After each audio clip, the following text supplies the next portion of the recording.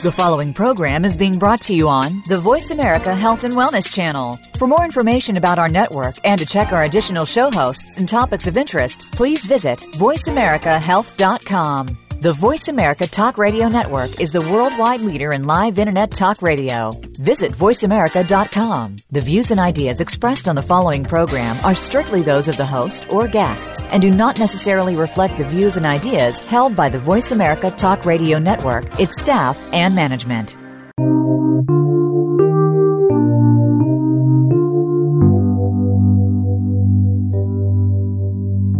Welcome to Chaos to Calm, with our hosts, Jackie Blunt, Kathy Fogarty, and Bill McMillan. On our program, let us introduce you to Ren Xue and a very special state of well-being, relaxation, calm, and improved health. Real change in your life starts here. Now, Chaos to Calm. Welcome to Voice America Health and Wellness Channel. My name is Bill McMillan, and I have the pleasure of co-hosting our show Chaos to Calm with Kathy Fogarty, a naturopath in Seattle, Washington.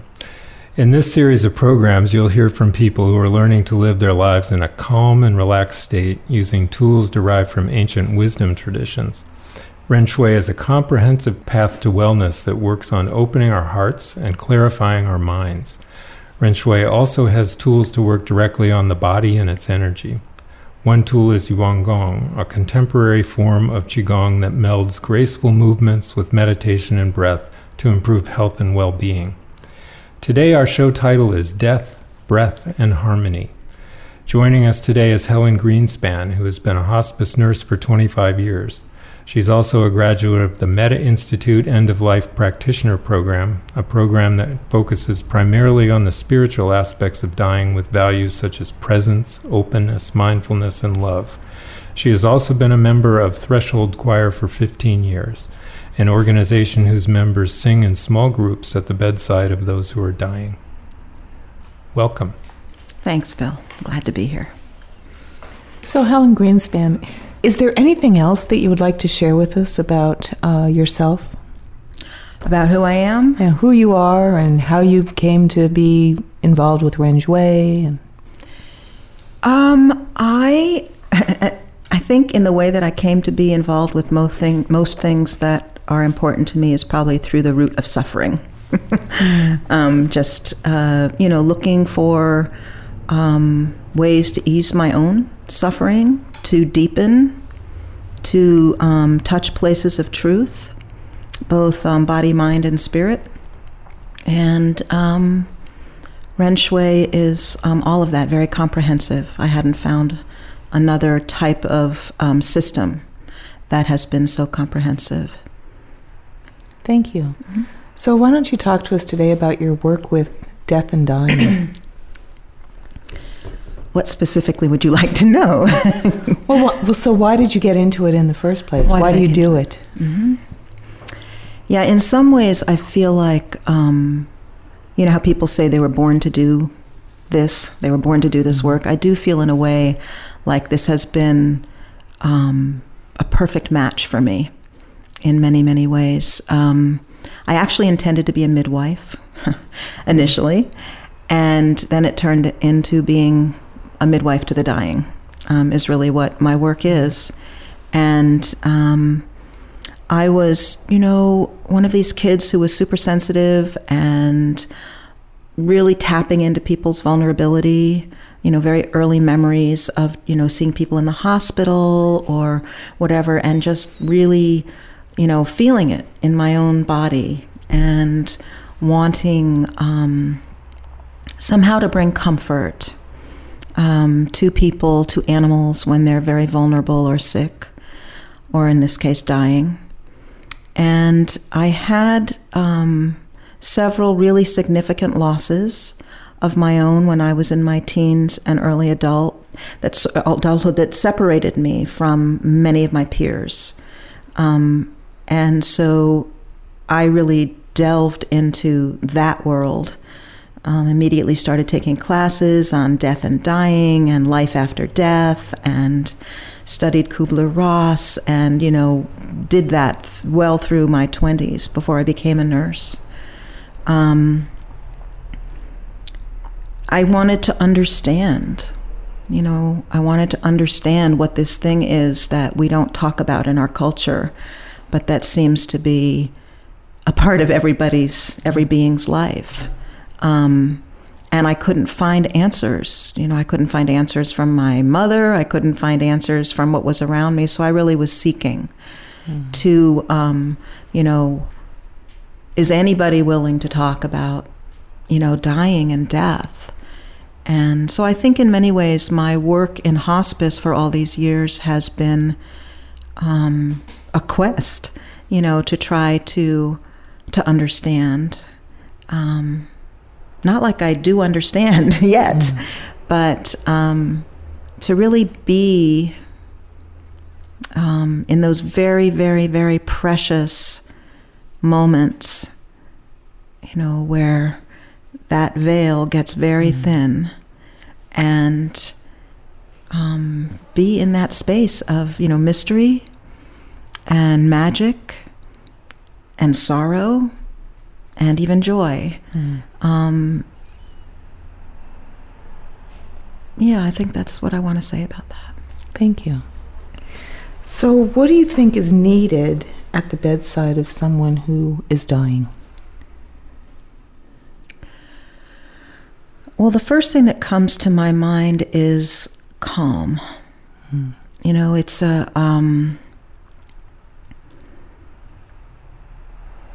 it's really a lot going on at the bedside.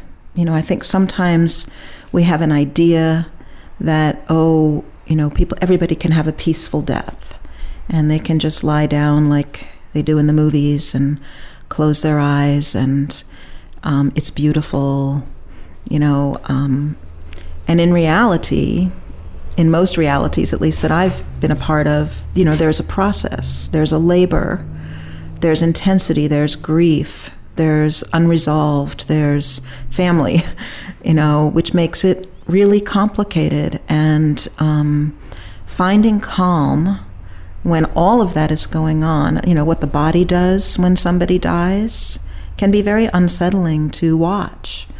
And then there's all the attachment. So I think that one of the things that is most needed is a sense of calm.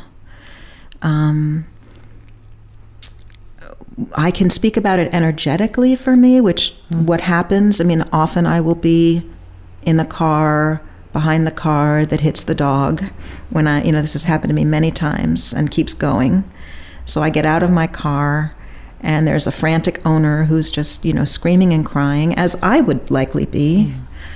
And I will just quietly go pick up that being and hold it while it dies. And what I'm doing energetically is just really opening and holding and really trying to bring my energy down to meet that being as they're transitioning when it's very clear it's going to die. And so when I am at a bedside of a human being, I work similarly. I really try to stay as calm as possible, which is more challenging sometimes than others. I don't reach this goal 100%. So I think staying calm is really, really important. And I'll add a second one, which has to do, and I'll put it in the category of openness, since we talk a lot about openness in Ren Xue, especially with the 5 essential qualities of the heart, openness being one of them, which is to not have an agenda about how this is supposed to go.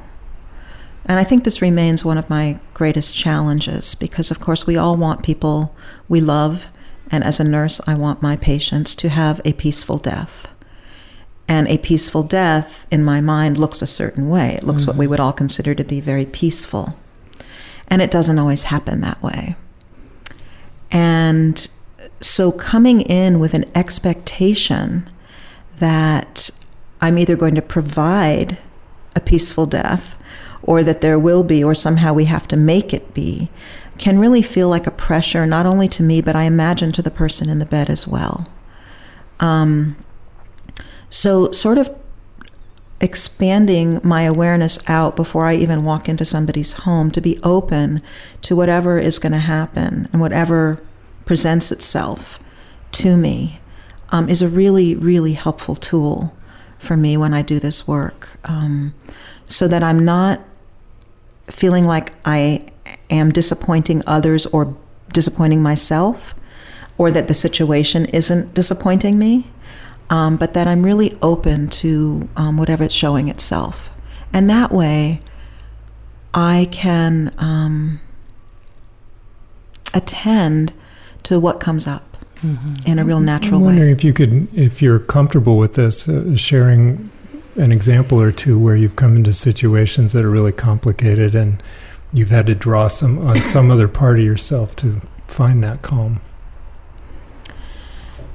Yeah, I mean, I would say it happens quite a bit, particularly if there's family in the room, because as we know, families are complicated, and I have my own complicated family. And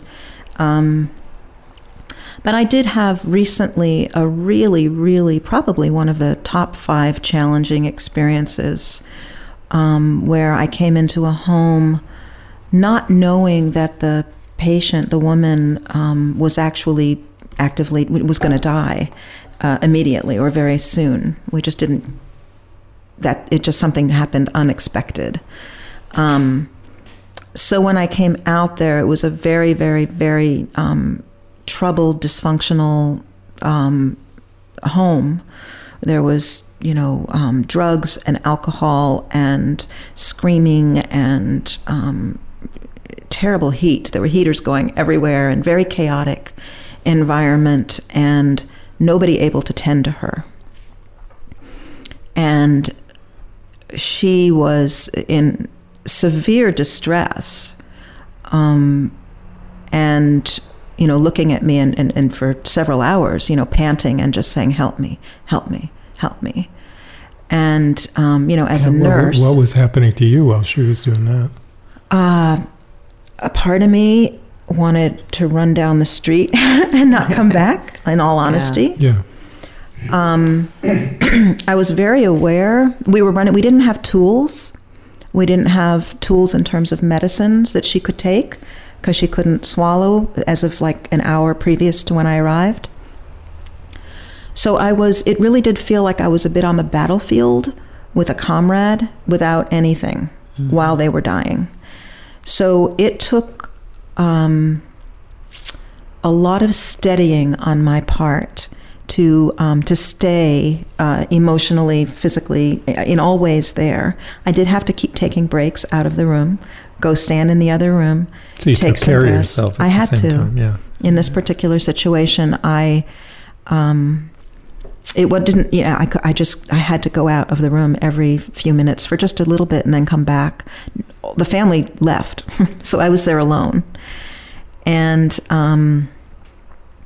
again, didn't know at that point that she was actually going to die. But at some point it became very clear that she was. And this is somebody who I knew to be a religious person. And I was trying to do all kinds of things in my mind to help calm her, but nothing was helping. And that alone was sort of enough to, escalate my anxiety more. And then this is the kind of thing where it's like, okay, just keep opening.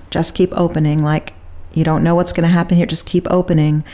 And I went up to her at one point and I just looked her right in the eyes and said, whatever it is you do with God, do it now, in like a very authoritative tone, which is completely not like me.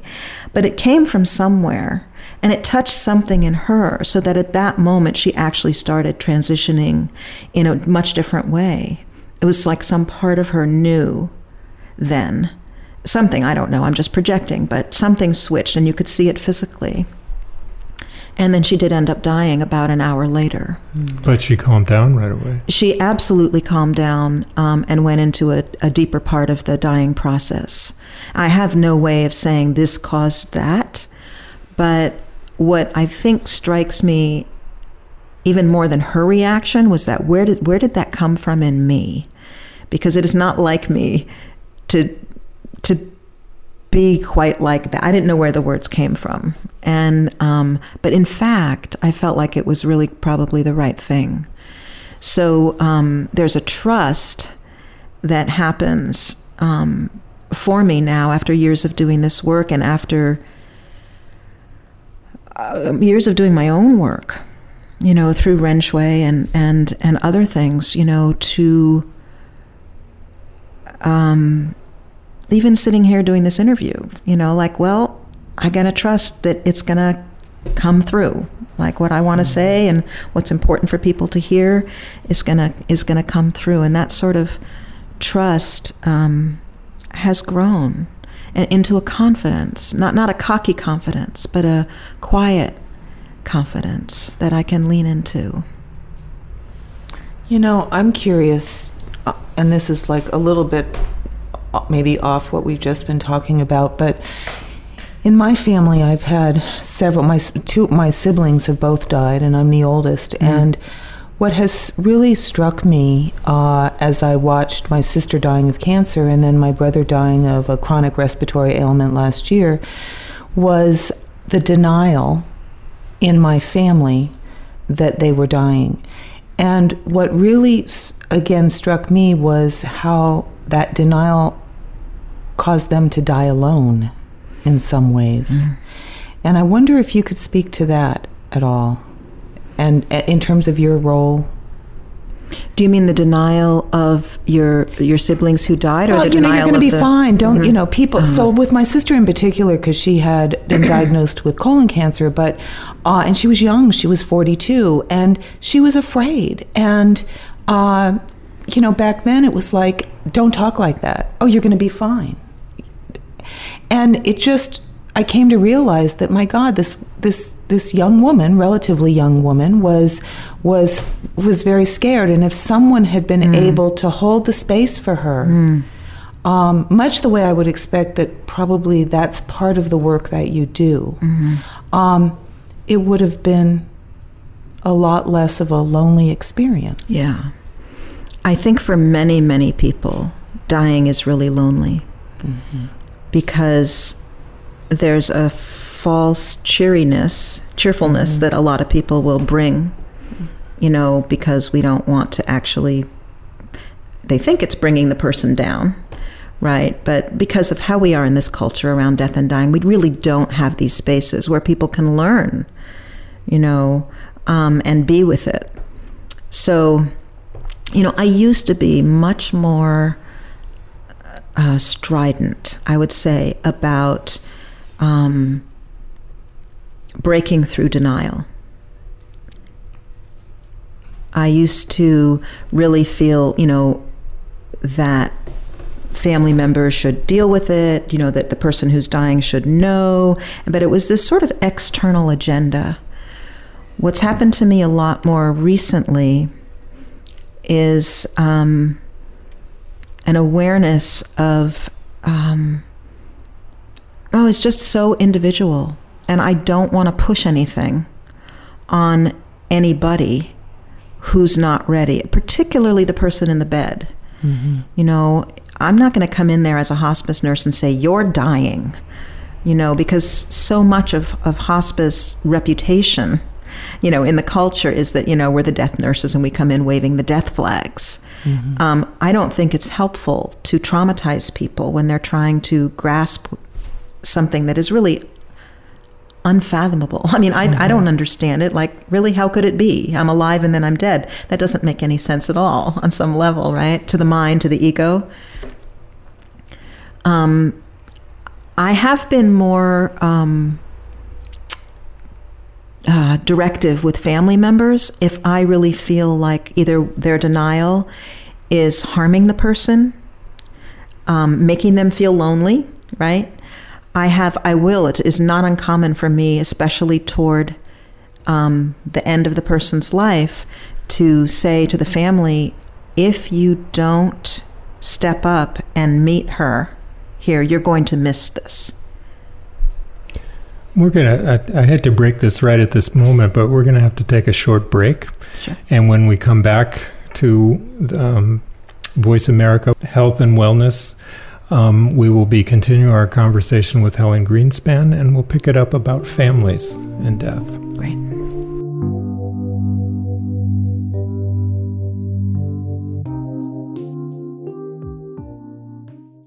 Become our friend on Facebook. Post your thoughts about our shows and network on our timeline. Visit facebook.com/Voice America. So many people live from one crisis to another, with each crisis taking an emotional and often even a physical toll. It doesn't have to be like that. Ren Xue can help you change the patterns that keep you locked in stress. It can help you learn to live life from a calm, relaxed, natural state, even in the face of challenging circumstances. Ren Xue integrates gentle exercise and moving meditation with a modern understanding of health and wellness. The practice has helped many to reduce anxiety and stress, gain greater mental focus and clarity, improve their physical health, or simply enhance their energy level. To learn more about how Ren Xue can help you, visit our website, renxueamericas.org. That is RENXUE Americas with an S, .org. Have you friended us on Facebook yet? Why not? Just go to facebook.com/Voice America or search for the keywords Voice America. Once you are part of our Facebook network, you'll receive daily messages about what's happening with our shows, this week's featured guests, and new happenings at the Voice America Talk Radio Network. And you can add your voice to the always active discussions on our timeline. Just go to facebook.com/Voice America or search for Voice America.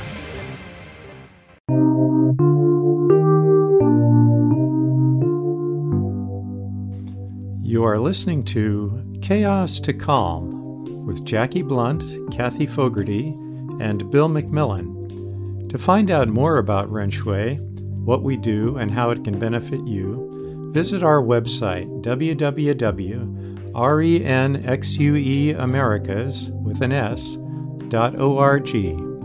Now back to Chaos to Calm. Welcome back to Voice America Health and Wellness Channel. My name is Bill McMillan. I have the pleasure of co-hosting our show, Chaos to Calm, with Kathy Fogarty, a naturopath in Seattle, Washington.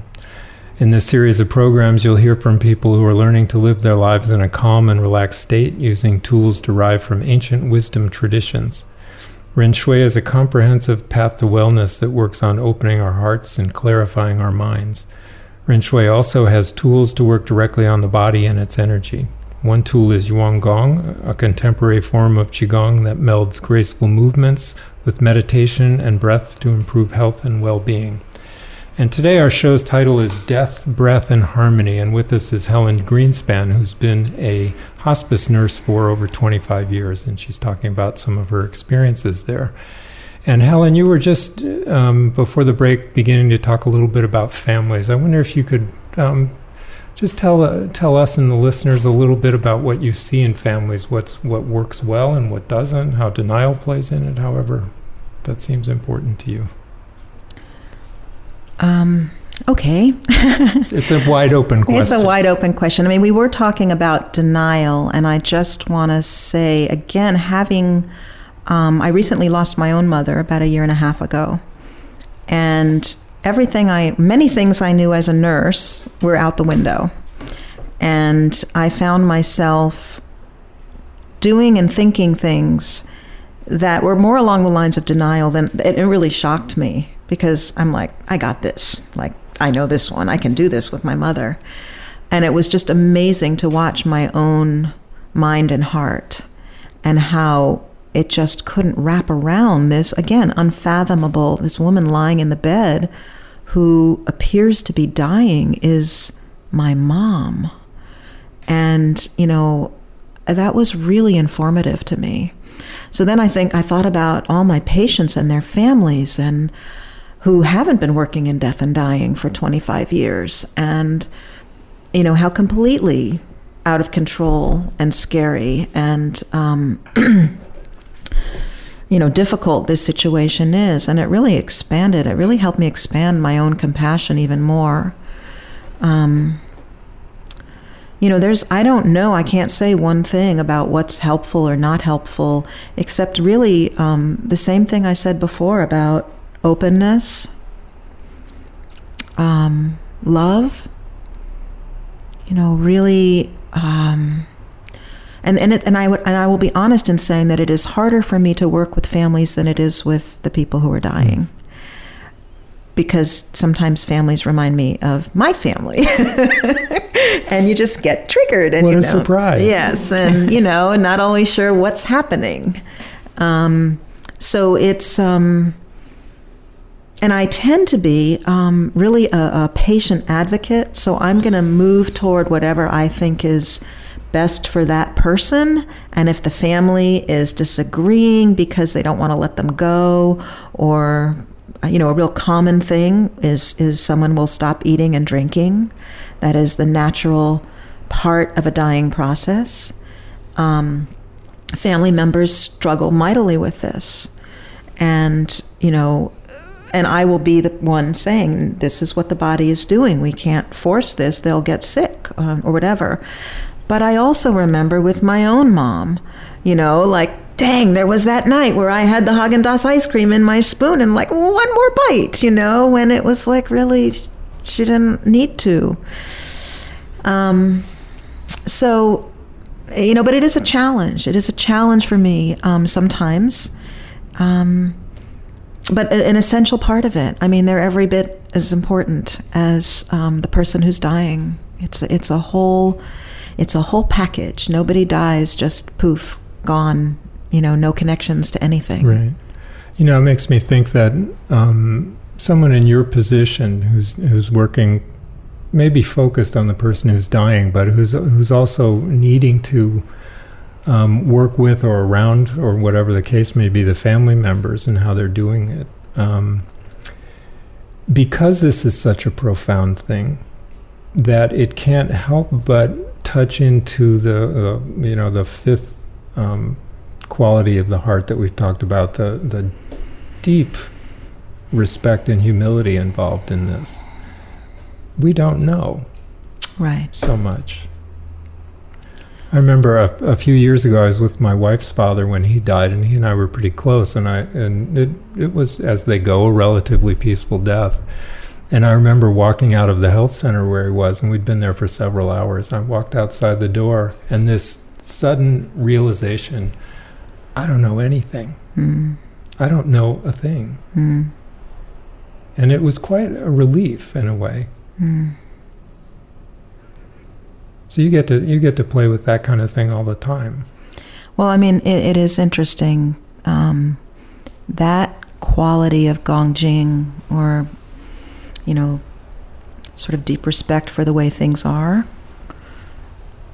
I would say holds the greatest challenge for me. I tend to feel really responsible for how people die. Well, I tend to feel really responsible for everything. But I also have brought this into my work, undoubtedly from old wounding as well as compassion, but all of it mixed up. And if you struggle at all with, issues around helplessness or powerlessness, put yourself at the bedside and you get to practice it constantly. And my own father's death was pretty brutal. It was really hard. And I had been called out. I flew back to Connecticut, and he had Alzheimer's very badly. And we had made the decision not to treat his pneumonia so he wouldn't have to go through another hospitalization and all this. So I got to his bedside, and he was suffering. He was not being medicated how he should have been being medicated. He was literally turning blue with congestion.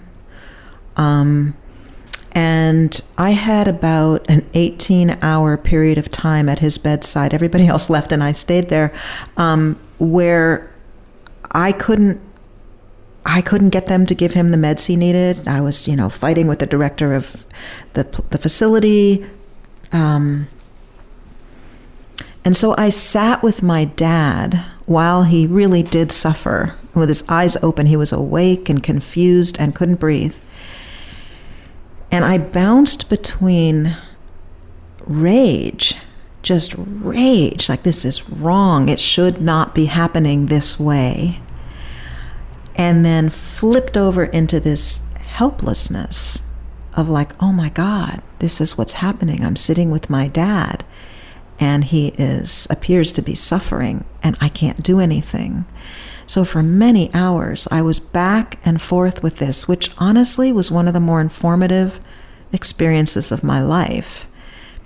Because eventually I just looked at him and I said, I can't help you. And for me to say that was so big. And I said, but I'm going to stay here with you. So I'm going to be right here with you. And I can't make this go away. And that's what I did until he died. And now I did go through many months of feeling very responsible and very much like a failure. Like I had failed him until one of my beloved teachers from the Metta Institute asked me, what makes you think you were responsible for your dad's the way he died? And I really studied that question. And so that whole piece about humility, right, and Gongjing is a very significant one to me. I continue to struggle with it, and watch that place where I think somehow I'm supposed to make a good death for somebody. So I'm glad you brought that up. Well, I suspect that a lot of the people that are listening, virtually all of us at this point have lost friends or family members, parents, whatever. And if we're lucky, as I would say it, if we're lucky enough to be in the room when someone is dying, it's really complicated. And to hear from a hospice nurse of your number of years working with it, that sometimes you just can't do anything, I think is a really good message for people. The best we can do sometimes is to simply sit in the room. Right. And that question of, what do you do when you can't make the suffering go away is a leading question of my life. And something that I bring to the bedside, and a way that Ren Xue has really, really supported me in learning to sit, with different states, to continue to open out to the universe, rather than just staying clamped down in expectation and fear and all of that. Not to say I don't do that sometimes, but there is a way through. If I can get there, there is a way through. And I think that helps my families that I'm with. And I think it helps the people that I'm with. I think people who are dying need at least one person who can provide some stability. I've been at bedsides where, I remember this one bedside of a woman whose partner was dying. And when her partner died, she really was just screaming. And, you can imagine someone in that worst state of grief. And I just really focused in on her partner and was just, almost beaming, it's okay to go, go now. And, really just trying to be there in that, it's safe, we'll take care of her, to try to help her release. And I think it's really helpful to have somebody who's steady. I couldn't always be the steady person for my own mother, I mean, we had one incident where my daughter came in, right, and sat right next to Mom when Mom was choking, and I was literally, I think I had just checked out. I was looking like I was present, but And my daughter came up and she started rubbing my mother's chest, and she started rubbing the area where my mother's third eye is. And I don't know what it did for my mother, but it completely stabilized me and my siblings who were sitting around. So I think that's really important. And that calmness, that ability to find that place, is something that obviously is really big in Ren Xue. Well, I think it's a gift to hear this truth, because it is a truth. There is every death is different. Every family has a different way of dealing with it, and each of us individually go through all kinds of things. And when there's a death, I've been with both my parents when they died. I'm wondering if you might be willing to give a couple of examples of where you've helped family members to settle down when they've been able to stay there. Yeah. Well, I think first of all, people are, deer in the headlights when this all happens. And I really do understand that now. I mean, I understood it before in a more cognitive way, and I understand it now, having gone through my mother's death, in a very, very embodied way. And when I can talk with family members and be, really present, which I can be usually, and tell them what's happening, this is, normalize it. This is dying. This breathing right here, this is the labor of death. And, being able to, what does everybody want? They want to know that their loved one is okay. Mm-hmm. So to be able to say, yeah, this particular breathing looks awful and sounds terrible. But look, when I lift up her arm a little bit, it's totally flaccid. Look at the look on her face. She's very peaceful. It looks to me like she's very peaceful. So to be able to sort of normalize it and then really try to expand that relaxed energy out.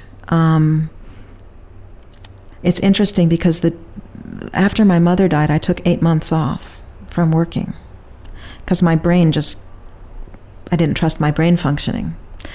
And when the day I went back to work, my first patient was a mother, and a grown daughter was taking care of her. Of course. Naturally, right. And in fact, I went in and I was so able to be with this daughter and just do what I just said, talking about all that. And about a couple hours later, after I had left, the woman did die, and I came back, and this daughter just wrapped me up in her arms and said, "You are the perfect person for this job." And it just made me feel like, yes, this is still my work, right? And also just about how much people need guidance and they need information about what's happening. Something that's much harder to get in a hospital emergency room, for example. Yeah, sure. That doesn't exist there. But you use the words presence. I think that was in the description of the Metta Institute. Mm-hmm. It sounds like presence has been a pretty key piece. Can you say something about that? Yeah, just showing up. And by that, it takes skills and it takes inner work to show up in calmness. But just showing up, period.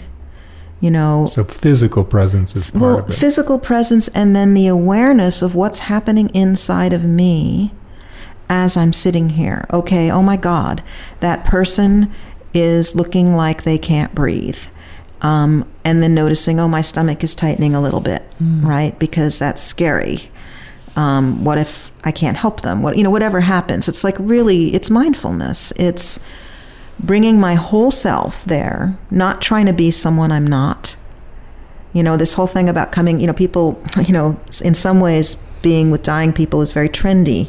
I hate to say it like that, but at least out here, it sort of is. And it's this whole very much like, oh, it's all going to be peaceful and wonderful. And the fact is it can be scary and awful and messy. and smells and, all kinds of things. And to be able to show up body and heart, right? No matter what's going on with that person or myself, right? So I'm not telling myself, don't be afraid, Helen, don't be afraid. I'm like, oh, looks like this is frightening.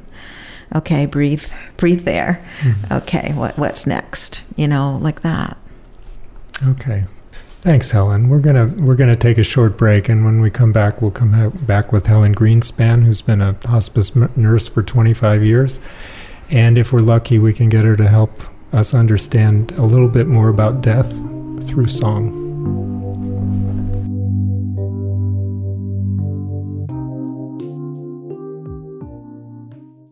Become our friend on Facebook. Post your thoughts about our shows and network on our timeline. Visit facebook.com/Voice America. So many people live from one crisis to another, with each crisis taking an emotional and often even a physical toll. It doesn't have to be like that. Ren Xue can help you change the patterns that keep you locked in stress. It can help you learn to live life from a calm, relaxed, natural state, even in the face of challenging circumstances. Ren Xue integrates gentle exercise and moving meditation with a modern understanding of health and wellness. The practice has helped many to reduce anxiety and stress, gain greater mental focus and clarity, improve their physical health, or simply enhance their energy level. To learn more about how Ren Xue can help you, visit our website, renxueamericas.org. That is RENXUE Americas with an S.org. Have you friended us on Facebook yet? Why not? Just go to facebook.com/Voice America or search for the keywords Voice America. Once you are part of our Facebook network, you'll receive daily messages about what's happening with our shows, this week's featured guests, and new happenings at the Voice America Talk Radio Network. And you can add your voice to the always active discussions on our timeline. Just go to facebook.com/Voice America or search for Voice America.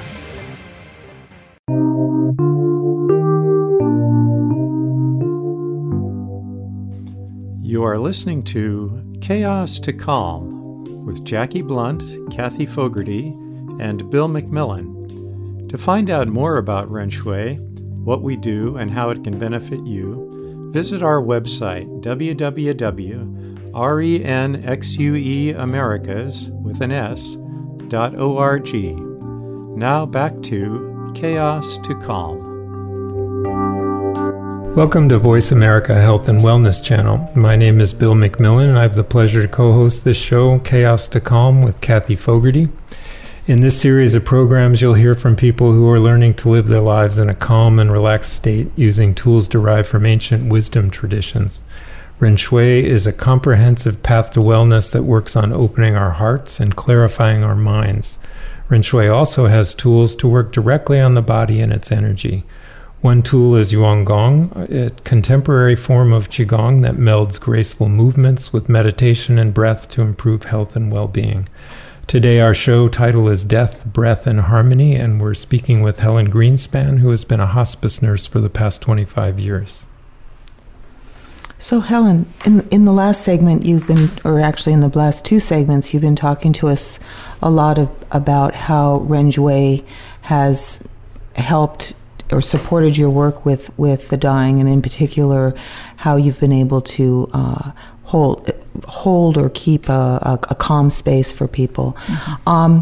I'm curious to know, how has it changed? How has Ren Xue changed your work with the dying? Great question. Fundamentally, hugely, it has. In fact, at the moment where I could sort of see how it was doing that, I thought, oh my God, I don't think I can keep doing this work anymore in the system. And I'll tell you why. Because in our medical system, we see people as sick when they're sick, and we see them as dying when they're dying. And Ren Xue focus is on the whole life and the whole person.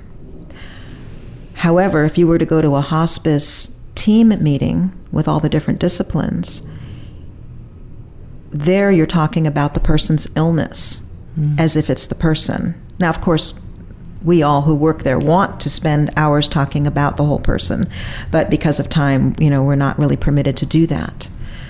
So for me, I had already felt this shift coming on where I would go to do a first visit with somebody, and I just didn't want to identify them primarily as you're a dying person. I wanted to see the person in front of me as a whole person with capacity for everything, including healing, which didn't necessarily mean staying alive, but a deep heart healing, if that makes sense.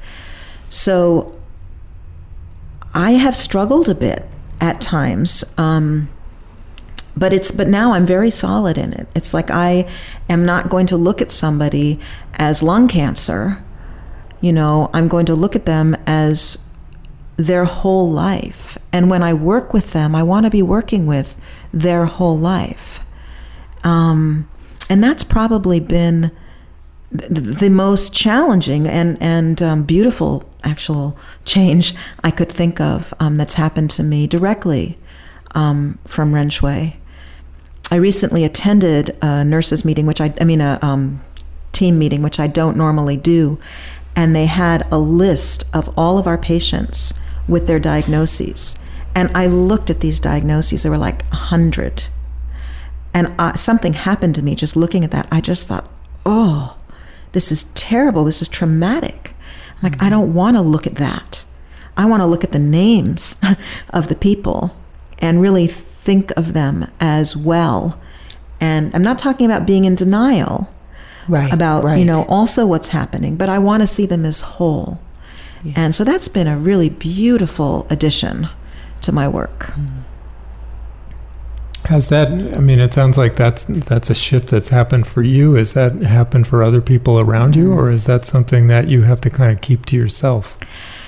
It's really funny how these things happen. Yesterday, I actually was at a nurses meeting where one of our medical directors started talking about, rather than just, pouring on medications onto our patients who had agitation, let's stop and think, why is this happening? And when we put them on medications, maybe we can consider taking them off after that particular episode. That's just very new, and that's much more in line with what I'm talking about. I don't know what I had to do with that. I didn't, I certainly share, but that was really coming from something else. So I'm really grateful for it. Have you had the sense that you've had to fight for this way of looking at it for yourself? I think I am very well respected and trusted at my job. At my current job, I've been there 13 years, and people don't question how I do the work at this point, and I'm grateful for that. They trust me to be thorough and go the depths, and so I haven't had to fight for how I see things or the conversations I'm having, with my patients. So this respect thing goes both ways at this point. Mm-hmm. I think so. It's good people doing this work. That's been my experience. Yeah, and in fact, if I could can I talk just about? Of course, go for it. It is such a privilege. This people will say to me, "Why do you do this work? It sounds so depressing," and I just sort of look at them like, "Oh my God, you have no idea." I get to be with people when they are vulnerable, real. It keeps me awake. That expression, if death is on your shoulder, you're like, it wakes you up. Mm-hmm. I don't take things for granted in the way that I would if I weren't doing this work. I think many, many people, I think that's a lot of what, meditation and all this, people want that experience of aliveness in the momentness. And being with people who are dying is an avenue. It's an avenue that invites me to that space. So I feel profoundly grateful to everyone I have ever served, tended to, or taken care of, because they're my teachers. And they're allowing me into this incredibly vulnerable, sacred, anything goes space. And that is the way that I feel like this work that I do is entirely mutual. This is not me just coming and taking care of people and, oh, aren't I a nice angel? It's not that. It's this relationship that is profoundly mutual, mutually beneficial, and very, very healing. Mm-hmm. And I feel like the luckiest person in the world to be able to do this work. You know, a lot of us talk about how this or that could be our teacher and should be our teacher. You know, all us spiritual types are looking that way. But I'm not sure I've ever heard it so personally described as you just did in something that's actually profoundly influential in your life that way. Yeah, it is that way for me. I mean, I will tell my patients, you know, thank you. I want you to know you're my teacher because I haven't done this yet. Right, but you're not just telling them that. Mm-hmm. This is what it feels like. It's what it feels like. Yeah. It does. Would you recommend that everyone out there become a hospice nurse? Absolutely not. Yes, should I mean, it is a part of life. And you know that way that when a baby is born, how people always talk about, oh my God, it's like you can just, there's this energy there when they're just born, when they're, you know, just born, it's like it's from another world. Well, it's the same thing on the other end. It's not with, you know, with the happiness and joy and lightheartedness generally of a birth, but that thin veil, and there's information there, and there's, if you're open to it, there is so much love there. And so, I mean, I know you said in your introduction that I sing with Threshold Choir, and that is one of the things that I will do at bedsides, even when I'm out there by myself. For example, if somebody dies while I'm there, is that I will sing. It is a beautiful, beautiful honoring of that person. It also works as a way to relax and open me. And it really touches family members as well. And this is an organization founded by Kate Munger. And we will go out to bedsides and sing for people who are dying. And it is... this is the Threshold Choir? This is the Threshold Choir all over the world. Tell us more about it.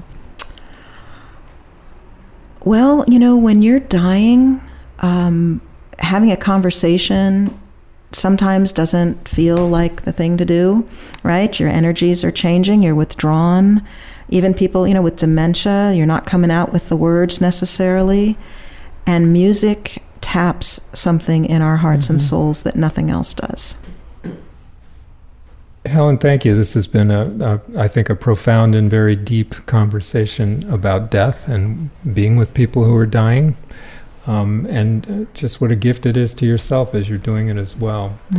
And you've mentioned singing with the Threshold Choir, and we're wondering if it would be okay to play one of your songs. I'd be really happy to do that.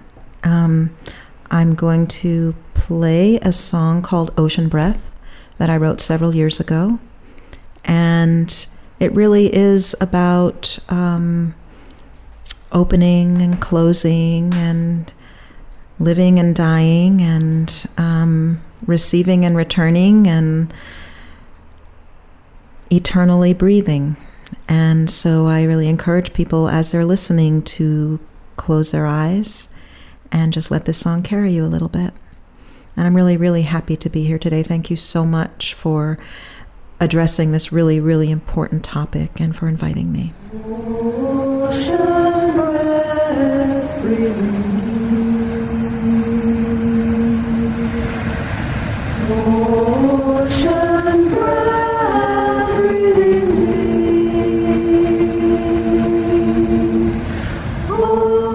Ocean breath, breathing.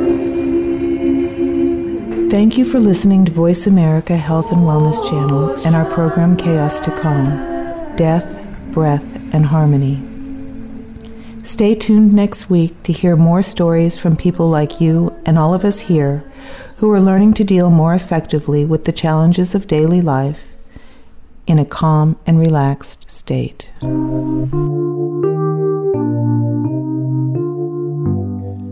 Thank you for joining us for Chaos to Calm. Next week, we will continue to explore the concept of Ren Xue and how to live a calm and happy life. Please join us for another edition of our program next Monday at 7 p.m. Eastern Time, 4 p.m. Pacific Time on the Voice America Health and Wellness Channel. Have a great week.